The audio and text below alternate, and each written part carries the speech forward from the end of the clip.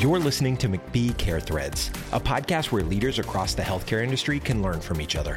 We'll discuss stories and explore strategies to help providers deliver value-based care and hear your peers share their best practices for success. Let's get into the show. Hello, and welcome everyone to the McBee Care Threads podcast. My name is Maria Warren, and I'm a consulting director here at McBee. Our guest today is one of our own, Dee Jure, who's a senior clinical consulting manager here at McBee. And today's episode, we're going to be covering the new hospice regulation that went into effect on October 1st. So let's get started. Dee, thanks for joining me on today's podcast. I want to give you the opportunity to introduce yourself and talk a little bit about your background. Hi, Maria. Thank you. I'm Dee, and my background has been hospice since 1999, both in for-profit and not-for-profit hospices.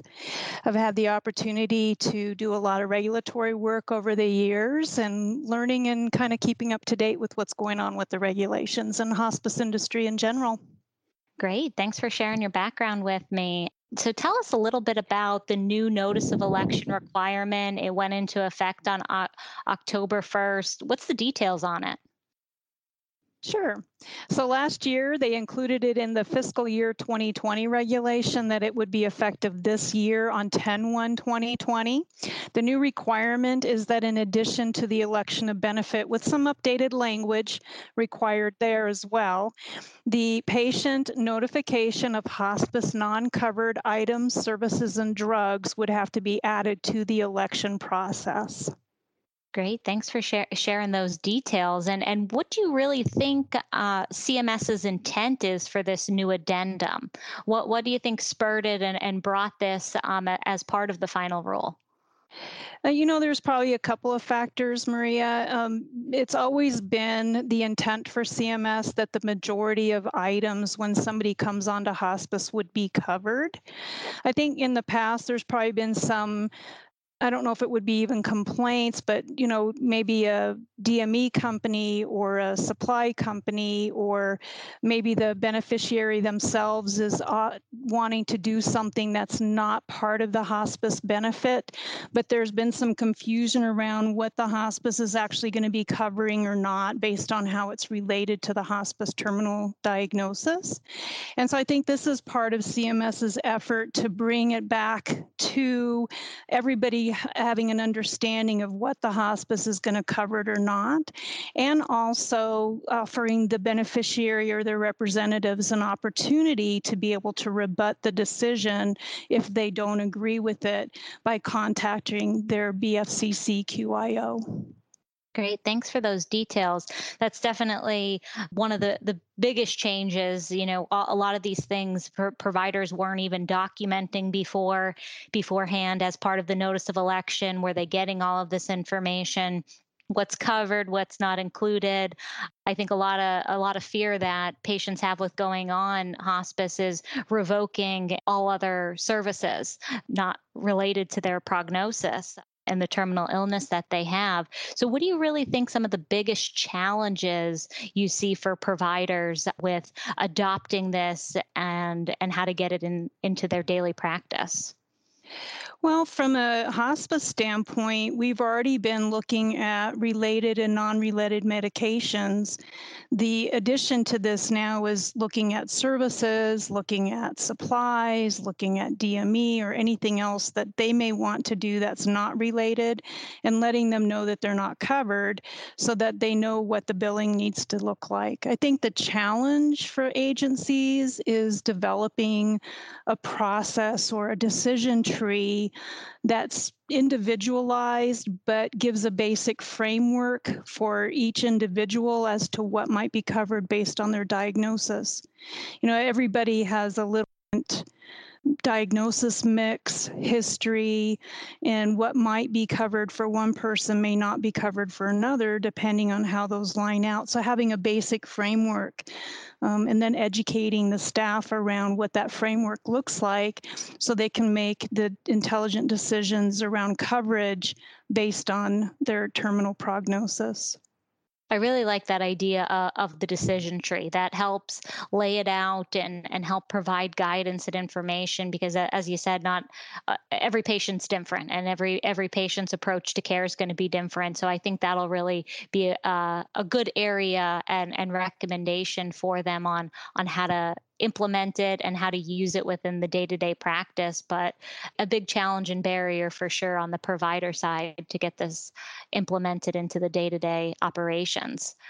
What advice do you have, Dee, for some of the providers on how to monitor this and what they could do going forward? As you know, anytime you implement something new, there's going to be things that what they can continue doing, stop doing, change. It's an evolution. You're never going to get everything right the first time, but what can they do to continue to monitor their practice? Well, part of the regulation says that if it's been requested within the first 5 days, that you have 5 days to provide it. It kind of goes along with the comprehensive assessment. And if it's requested during care, then they would need to provide that within 72 hours. And I think a monitoring and tracking system to follow when it's been requested and when it's been provided so that you're staying within those time frames would be important, including that into the quality program to make sure you're tracking that, because then at that point, when it's been requested, it now becomes part of your billable. And if it's been requested as an ADR or a document request or in an audit, they'd want to see when it was requested and when you provided that document. So that would be important. And I guess the other thing is just making sure that there's a process for every patient that it's reviewed. So should it be requested, you have that information timely. Thanks for sharing that information surrounding the new regulation regarding the notice of election. Now, I know you're involved with many of our clinical compliance projects here at McBee. What have been some of the hot spots and big focus items that you've seen in that Medicare's targeting?